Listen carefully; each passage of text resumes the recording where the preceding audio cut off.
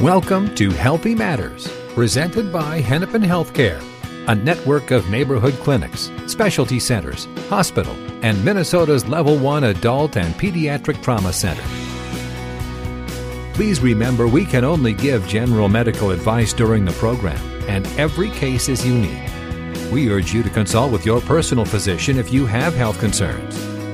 Now, here's Danny Long with your host, Dr. David Hilden, internal medicine physician with Hennepin Healthcare, with more Healthy Matters. And good morning. Welcome to this edition of Hennepin's Healthy Matters here on Hennepin Healthcare Show for Healthy Matters. A lot of H's there. There's a lot of... Good morning, Denny. Good morning, Doctor. And, we've had a kind of a name change. We're Hennepin Healthcare now, but, we're still HCMC. You still have the hospital. We still have the hospital. Yes. So everybody knows who we are. Downtown Minneapolis. It's just that we're a bigger system now, so we thought to make it easier, we call it Hennepin. Just say Hennepin, yeah. We know who you are. Who would have thought there'd be a whole hospital system named after what was he, an Italian monk or something? Father Hennepin. Father Hennepin, who came, who was the first European to come up the river. Right. Right. Well, we have, as I mentioned earlier, as you know, Doctor, we're doing an open line show today, not any particular topic. So if you do have a question about you, a loved one, whatever the case may be, a general health question for the doctor, call it in or send a text. We're getting both already. There is a line open if you want to use it. We tend to get busy when we do the open line show, so don't wait. 651-989-9226 is the phone number. Or if it's easier, send a text, 81807, 81807.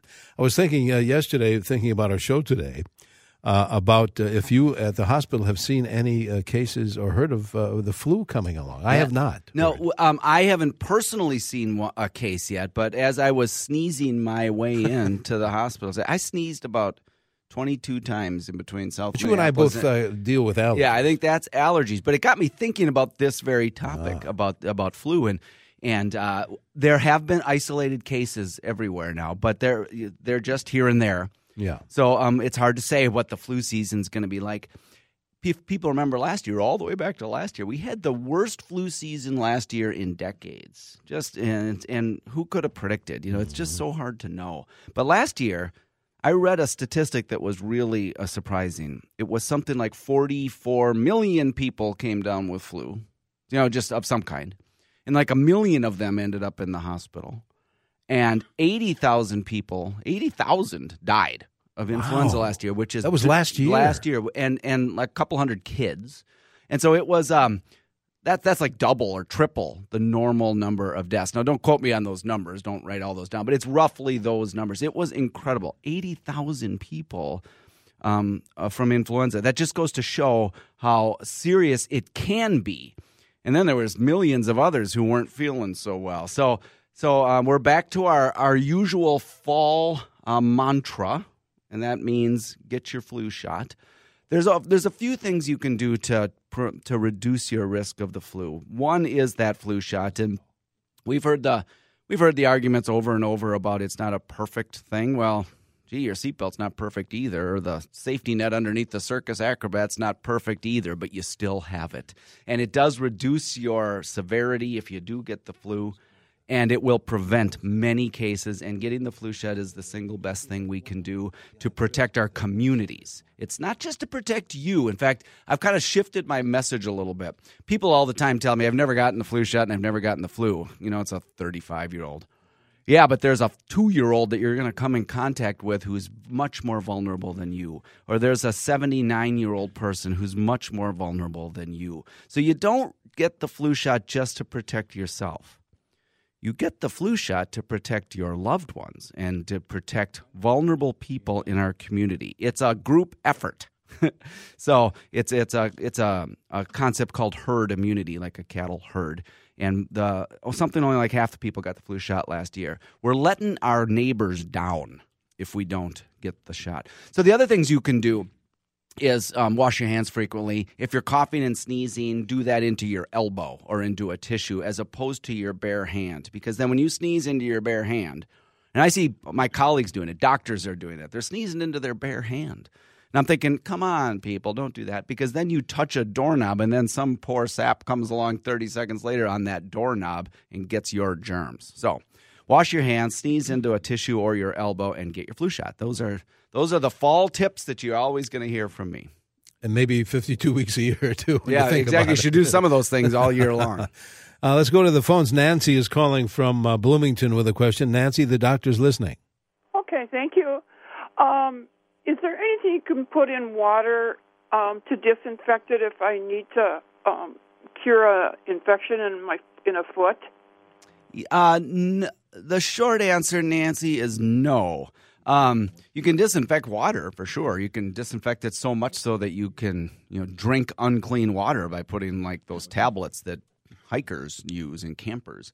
But I would suggest that it might not matter in your case. I've never heard of that. So for home use, there's no point in sterilizing water to clean your own skin, if that's what you're attempting to do. Because the bacteria are on your skin, not in the water. I mean, they're in the water too, but it isn't going to hurt anything. Now, if you have an infection inside your body, it doesn't matter what you put on the skin. And so I've not heard of that. Now, there's a caveat to that. When we're in the hospital and we're trying to sterilize an open wound, we do indeed use sterile water. It comes out of a bottle, and it's completely sterilized of bacteria. That's more of a medical procedure when we're cleaning out wounds. At home, if you're infected, whatever you have is infected badly enough that it needs that, you should be in a hospital to do that. You can use soap and water to clean most of your home skin conditions. I hope that was helpful, Nancy. I don't think you need to sterilize the water, I guess, is my main point. I'm trying to put that in a succinct form, but I don't think you need to. All right. Let's see who's next. Jerry is calling in from Stillwater. Jerry, you're on CCO with the doctor. Good morning. Yes. Doctor, I have a question. And my wife has what they call Lewy body dementia. Right, yeah. It affects the mind. Sometimes she's normal and sometimes she imagines things. Now, it first started out with balance problems. And we took her to 3 hospitals down in Stillwater and then to Regents. And then finally they come up with this, and there's evidently no cure for that. It's terminal, as to my understanding. She's in a care center now, and I was wondering if there's anything, if they ever get over that, is that really for sure a terminal thing? Yeah, those are great questions, Jerry. I want to ask you, Jerry, has she also been given the diagnosis of Parkinson's disease? The first time she went in Regions, the first doctor felt her all over it. He said, I'm sure we found it. He said, I think it's Parkinson's. But then he gave her something, and the next day it wasn't Parkinson's. Mm-hmm. And another doctor told her to quit taking Alprazolam and Xanax for anxiety. Yeah. And he said that will, because her voice was bad then, and that made her, and she couldn't even write, and that took care of that. But then this after he was there a while, they first thought she could go home after about 3 weeks of going to having somebody help her down here at Stillwater in the care center where she is. But then they come up with this name. The Lewy body. Well, let me try to cover a couple issues. The reason I asked about Parkinson's is that there is an association between a type of dementia, which is called Lewy body, which you've mentioned. For listeners, Lewy body is spelled Lewy, and it is about. It's named after the little things that they can see in your brain. A pathologist can see on a brain, Lewy body, probably named after a guy named Louis. It's associated with Parkinson's disease, and Jerry, you said she had some balance problems, so that's also a problem with Parkinson's disease. Before I talk a little bit more about the dementia, she was on Alprazolam, which is Xanax. That's a benzodiazepine. It's a sedative, a very, very short-acting sedative, and I fully support her stopping that. That's not a good choice of a medication for an older adult. So Lewy body dementia, is there a cure? And the short answer is no. You've been correctly advised on that, Jerry. But that doesn't mean there aren't a lot of treatments for people with dementia. Dementia is a cognitive progressive over time. decline of your cognitive functioning. Your memory is often the first thing to go. Often over time, you stop recognizing people, and you get more confused, and sometimes there's some personality changes, things like that. There are a lot of resources for people with dementia. Often they do need to be in a care center, as your wife is, sometimes not. But there are support groups. There are physical therapists. There are occupational therapists. There are neurologists that specialize in this. And I guess that would be my main point, is make sure she has a neurologist, not a urologist, a with an N, neurologist who specializes in Parkinsonian types of things. Another suggestion is to see a geriatrician who specializes in dementia.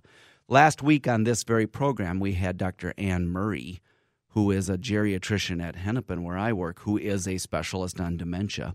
And what I've learned from Dr. Murray is that although I, as a general doctor, know a little something about dementia, I don't have the toolkit in my training to really help families. So if you can find a geriatrician that specializes in dementia, that's a good idea. So I guess the whole sum total of that is that there are resources to help, but there's not something to just cure that. All right. Thank you for the call. 651-989-9226. Before we break, let's go to Rita, who's calling from Eden Prairie with a question. Good morning, Rita. Good morning. I'm honored to talk to you. Anyway, my question is this.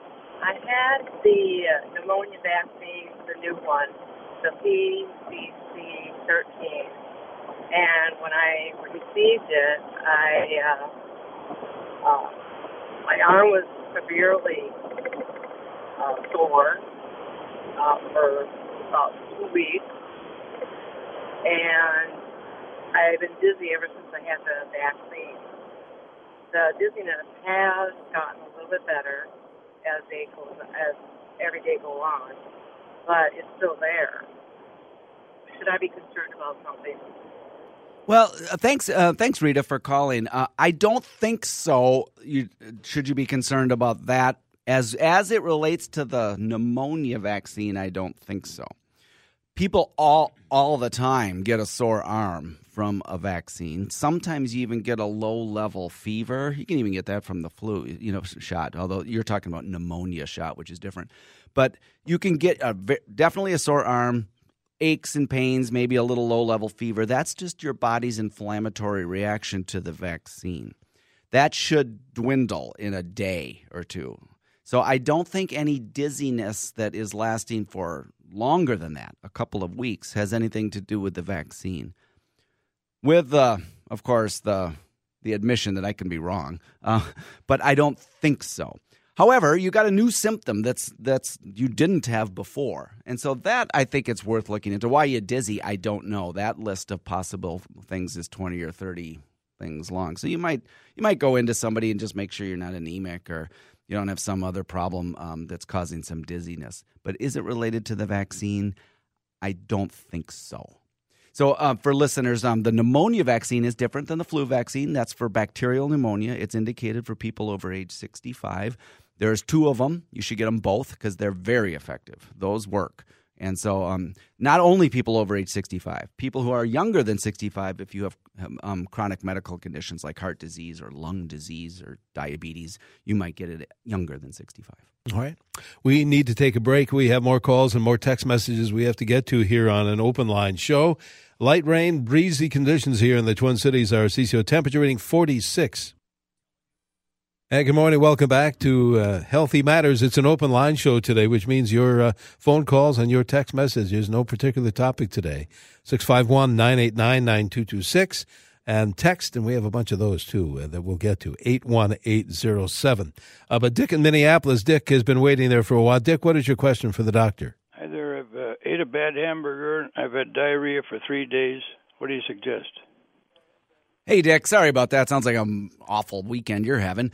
If there's no blood in your stool and don't have a fever, then I don't recommend very much other than eat some chicken soup, eat some crackers, some bananas, a bland diet, and try to stay well hydrated. That's all you need to do. If it's just 3 days and you lack those symptoms. Now, on the other hand, if there's blood in your stool, if you've got a fever, uncontrollable chills, then you probably need to be seen, because that could be a more serious type of infection. That's what most of infections, even foodborne toxin infections, you get a hold of some bad food, usually just kind of get better on their own. So that's what I'd suggest. Bland foods, saltine crackers, bananas, toast, Gatorade. That's a good idea. Yeah, that's a good idea. To try to get some electrolytes in you. And do see a doctor if you develop any of those more serious symptoms, or if you see blood in your stool. Blood's never normal in your stool. All right, good luck, Dick. Thank you. Should we pick up on some text messages? Yeah, let's do that, Danny. Thanks. Somebody, first one, this one says, is carbamazepine on a daily basis effective as a migraine preventive? And the answer to that is yes. Carbamazepine is a seizure medicine. If you Google it, you're probably going to see it's a seizure medicine, but it also works for migraine prevention. People who have migraines a lot, and I'm talking several times a week, so you've got to have many of them a month, more than one or two. You are a candidate for preventive measures. And there's more than just carbamazepine. There's a lot of things that do tend to work for that. Topiramate works. Propranolol even works a little bit. Sometimes gabapentin works. Sometimes nortriptyline works. There's a lot of things to try. So if you are a migraine sufferer, and there's actually a name for that, you're called a migraineur. It's a French word, a migraineur. It sounds kind of silly, but that's the word. And it's happening a lot. I do recommend a preventive thing, as opposed to taking a lot of pills to try to treat them once you get them. Like if you're taking a lot of ibuprofen, or if you're taking a lot of other medicines that end in the suffix triptan. If you're doing that many times a week, then you should be taking a preventive medicine, and carbamazepine is just one of the possibilities. Here's one that says, another text message says, please discuss plantar warts. When to try home treatment and when to seek professional care. Where do warts come from? Yeah, they're a virus. Okay. I one time had one on my big toe that was so big I almost had to have my toe taken off. It was huge. I'm kidding. But plantar just means it's on the bottom of your foot, and they're the toughest kind to get rid of because the skin is so dang thick on the bottom of your foot. And so they're hard to get rid of. It's caused by a virus, and they are not dangerous, but they are contagious. In other words, you can spread them to other places and all that kind of stuff. So you can try home remedies. You might not be successful on your foot. So that's what I would do. If you have a little wart on your foot, go to the drugstore and buy some of the things they can put on there and give it a try. If it doesn't work after your first efforts, it doesn't go away in a few weeks, that's when I would seek professional care. Either your primary doctor or a dermatologist they have a number of things. They can shave it off with a blade, and that helps right there. And they can freeze them, and they have other medications they can try. So that's what I would do. I would try once, and if it doesn't work, go in. All right. I think we have time for a quick phone call, and we'll have another half hour of the show to go, so don't go away. Bruce is calling from St. Paul with a question. Bruce, what is your question? Morning, Danny. Good morning, Doctor. Hey, Bruce. Two questions. My mom was diagnosed in 2004 with dementia and died in 2010. My uncle was diagnosed with Parkinson's in 2009 and died in 2014. What causes both of those diagnoses? Thank you. Great questions, Bruce. And the short answer is I don't know. And nobody does. But both of those, Parkinson's is a movement disorder. It's a neurologic problem where your body's coordinated movements don't work. But that's simplifying Parkinson's. So it has a lot of manifestations. People have trouble walking. Their gait is affected. Their facial muscles are affected. Their mood is affected. And they get a tremor. And indeed, they also get a type of dementia, which I talked about earlier, which is called Lewy body dementia. Alzheimer's is a different type of dementia. It is not associated with the movement disorder of Parkinson's, but it is a progressive loss of your cognitive function, which can happen later in life, but it can be a very, very long course, sometimes a couple of years, sometimes a couple of decades in a slower progression. And we don't know what causes that either. There's probably a genetic component, but loads of people get it who didn't have a genetic component. So I don't know what causes either one of them. Alzheimer's disease is one of the top 10 causes of death in the United States, and it's one of them that's on the rise. Almost everything else is on the decline. Even cancer, heart disease, as a percentage of total deaths, they're on the decline because we're getting better at that. Alzheimer's disease, dementia as a cause of death is actually on the increase, probably because people are living longer. We've figured out a lot of cancer and a lot of heart disease, and their brains is the thing that we're not as clear about. So cause, I don't know, but like I told the previous caller, there's plenty of resources.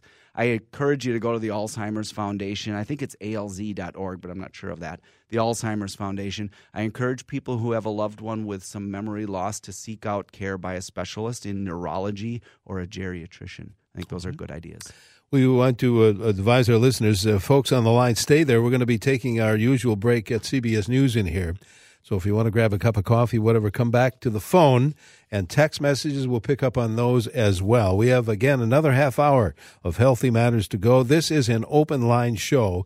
And as we head to the break, what about your blog site? We should mention that. Yeah, thanks, Denny. Go to myhealthymatters.org. I have done a post about the aspirin in older adults study, which we talked about last week. myhealthymatters.org. This is one of the most popular posts we've ever done. Aspirin in older people. myhealthymatters.org. Excellent. Again, stand by. We'll have another half hour of the show to go in the Twin Cities. Light rain and breezy. Our CCO temperature reading 46. Radio.com.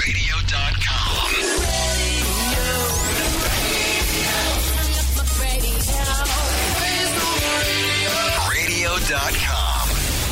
And good morning. Welcome back to this portion of Healthy Matters. It is an open line show today. That means you drive the show, your phone calls and text messages for Dr. David Hilden, your host. And as you can see, Doctor, we have both calls and text messages. So should we get to them? Let's get right to it. Let's go to the phone lines, and thanks for listening, everybody. All right. Diane is first up here in Maple Grove. Diane, thanks for waiting. What is your question?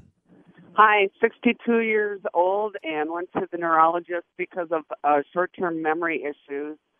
And they found out that I had about 30 of these little white spots in my brain scattered throughout. They're not clustered or anything. And he said that I did a neuropsych test as well, which came out inconclusive. And so there's no real diagnosis or answer. And I'm wondering if you ever heard of this before. Did he have any idea, Lynn, what they were, little white spots?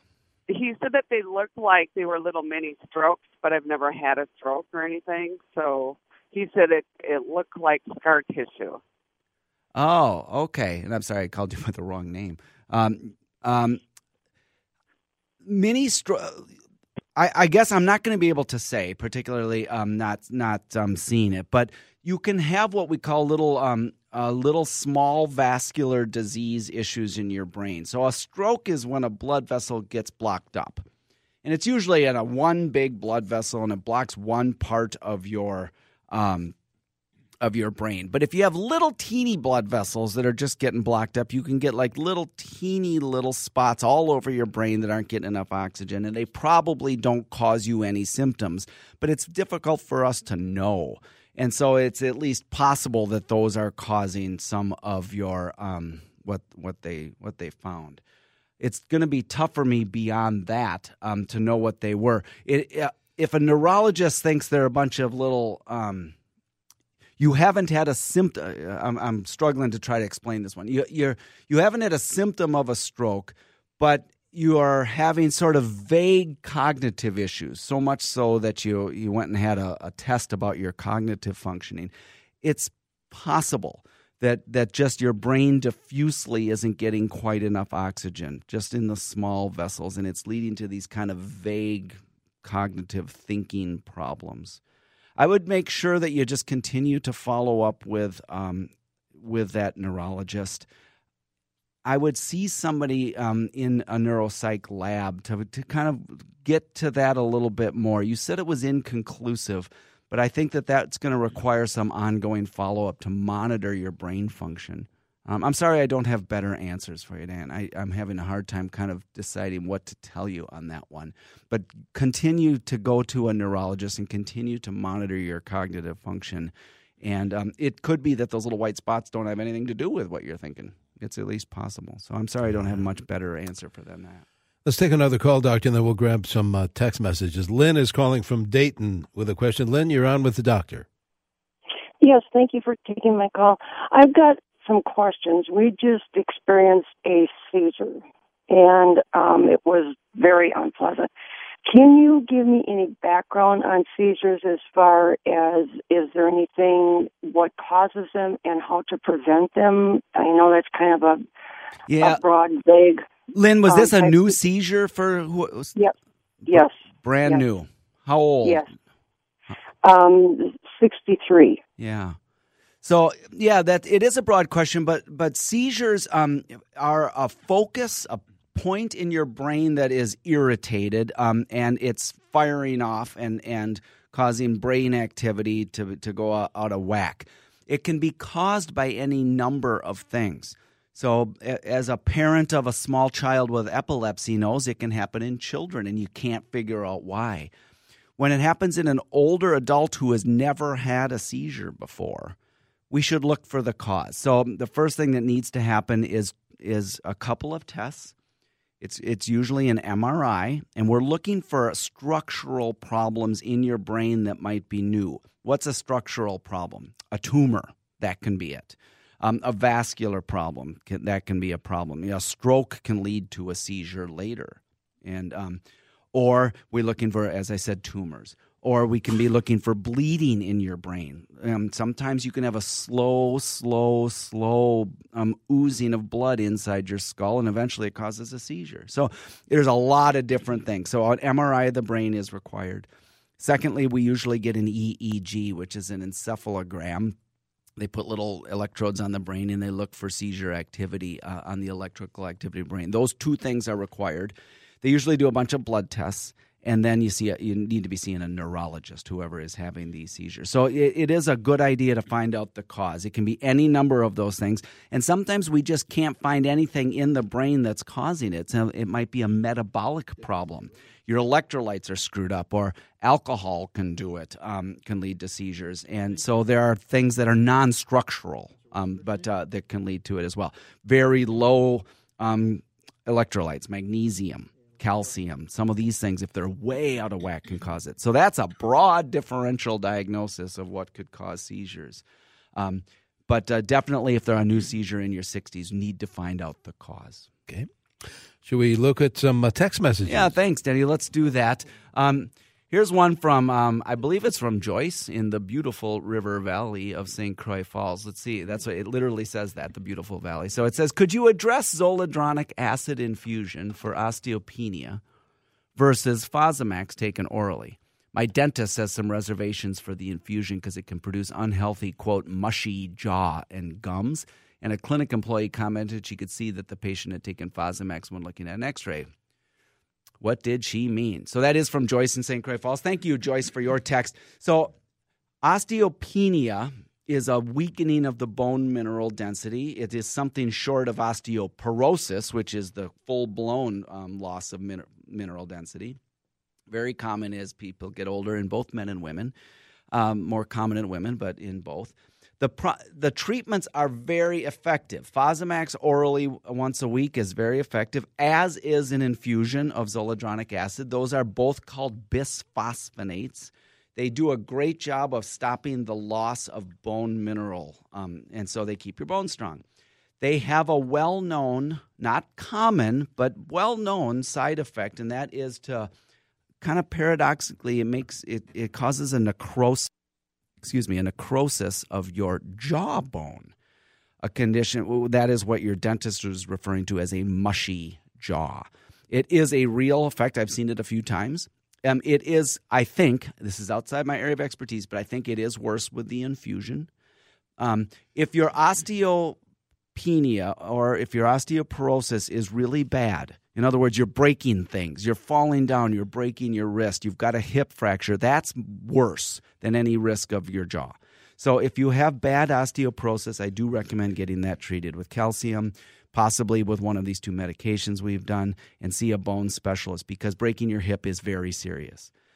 If you have just mild osteopenia, then maybe it's not worth the risk to your jawbone, and maybe it's not worth the side effect risk. So I guess it's a severity issue, Joyce.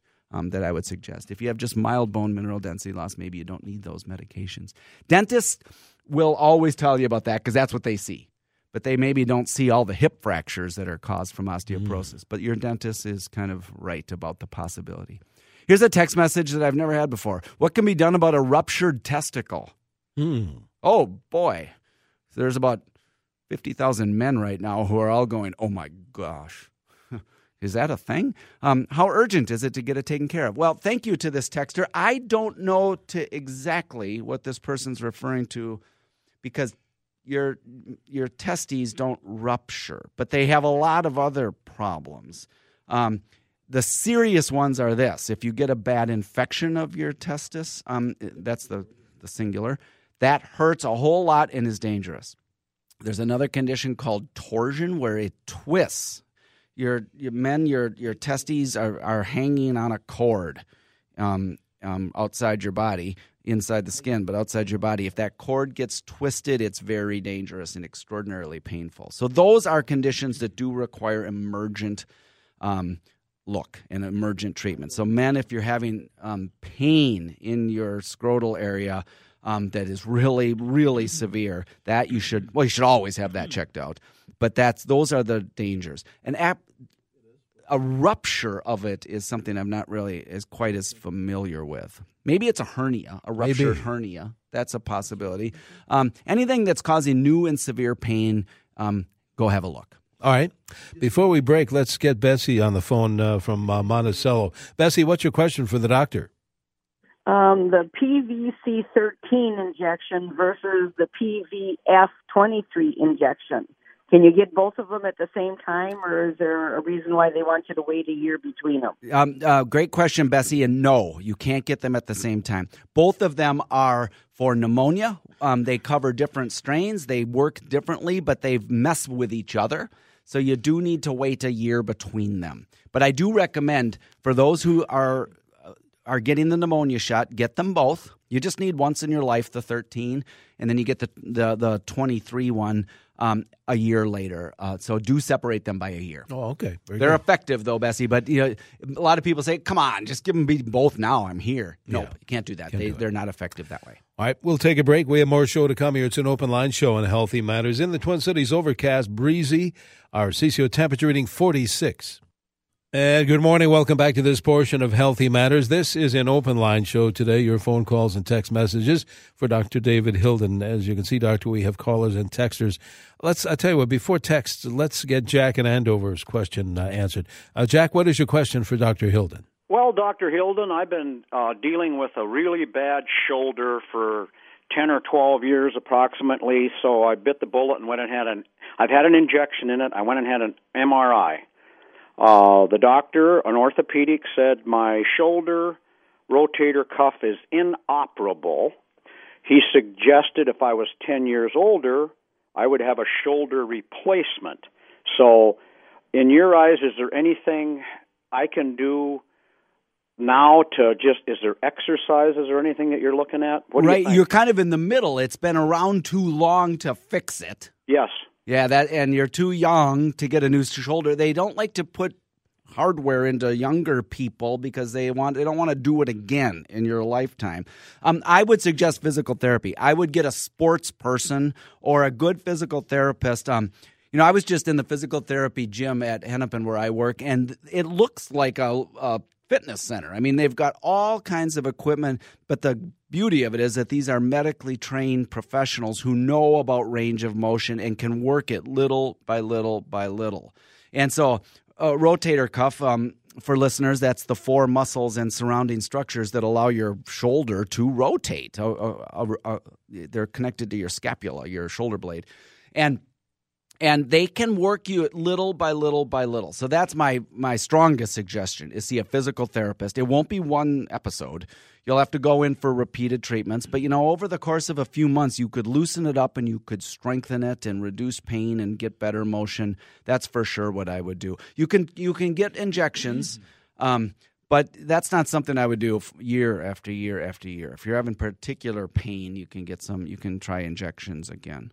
Physical therapist. In fact, if you need one, you live by downtown, there's no better physical therapy group than the group at Hennepin.